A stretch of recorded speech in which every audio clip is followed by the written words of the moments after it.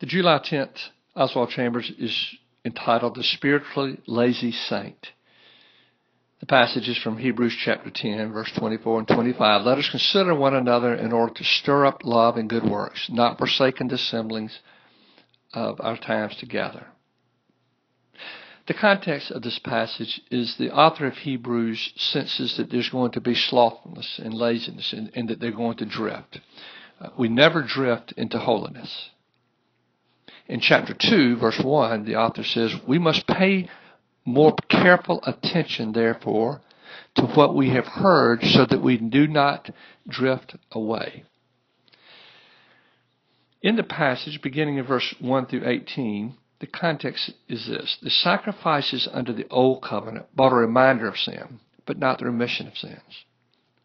Beginning in verse 19 through 25, the same Savior who died for you now lives for you and invites you to come into His presence, to worship and to share your needs. These few verses are somewhat of a checklist that holy people can draw on. In verse 19, holy people draw near to God in assurance of faith. In verse 23, holy people hold unswervingly to the hope Christians profess. In verse 24, holy people spur each other on to love and good deeds. In verse 25, holy people meet together regularly to encourage one another in faith. I have a friend, when I talk to him, I oftentimes tell him that he has the highest tolerance level for discontentment of anybody I've ever met. He is never spurred into action without a crisis. What Scripture teaches us, and Oswald begins today, it says we are all capable of being spiritually lazy. What I think the author of Hebrews is telling us today is take the initiative, play offense, take the gifts and talents that the Lord has given you and encourage one another. The context of this passage finds that the people were drifting, the people were becoming lazy, and he's encouraging them to challenge each other, to test each other.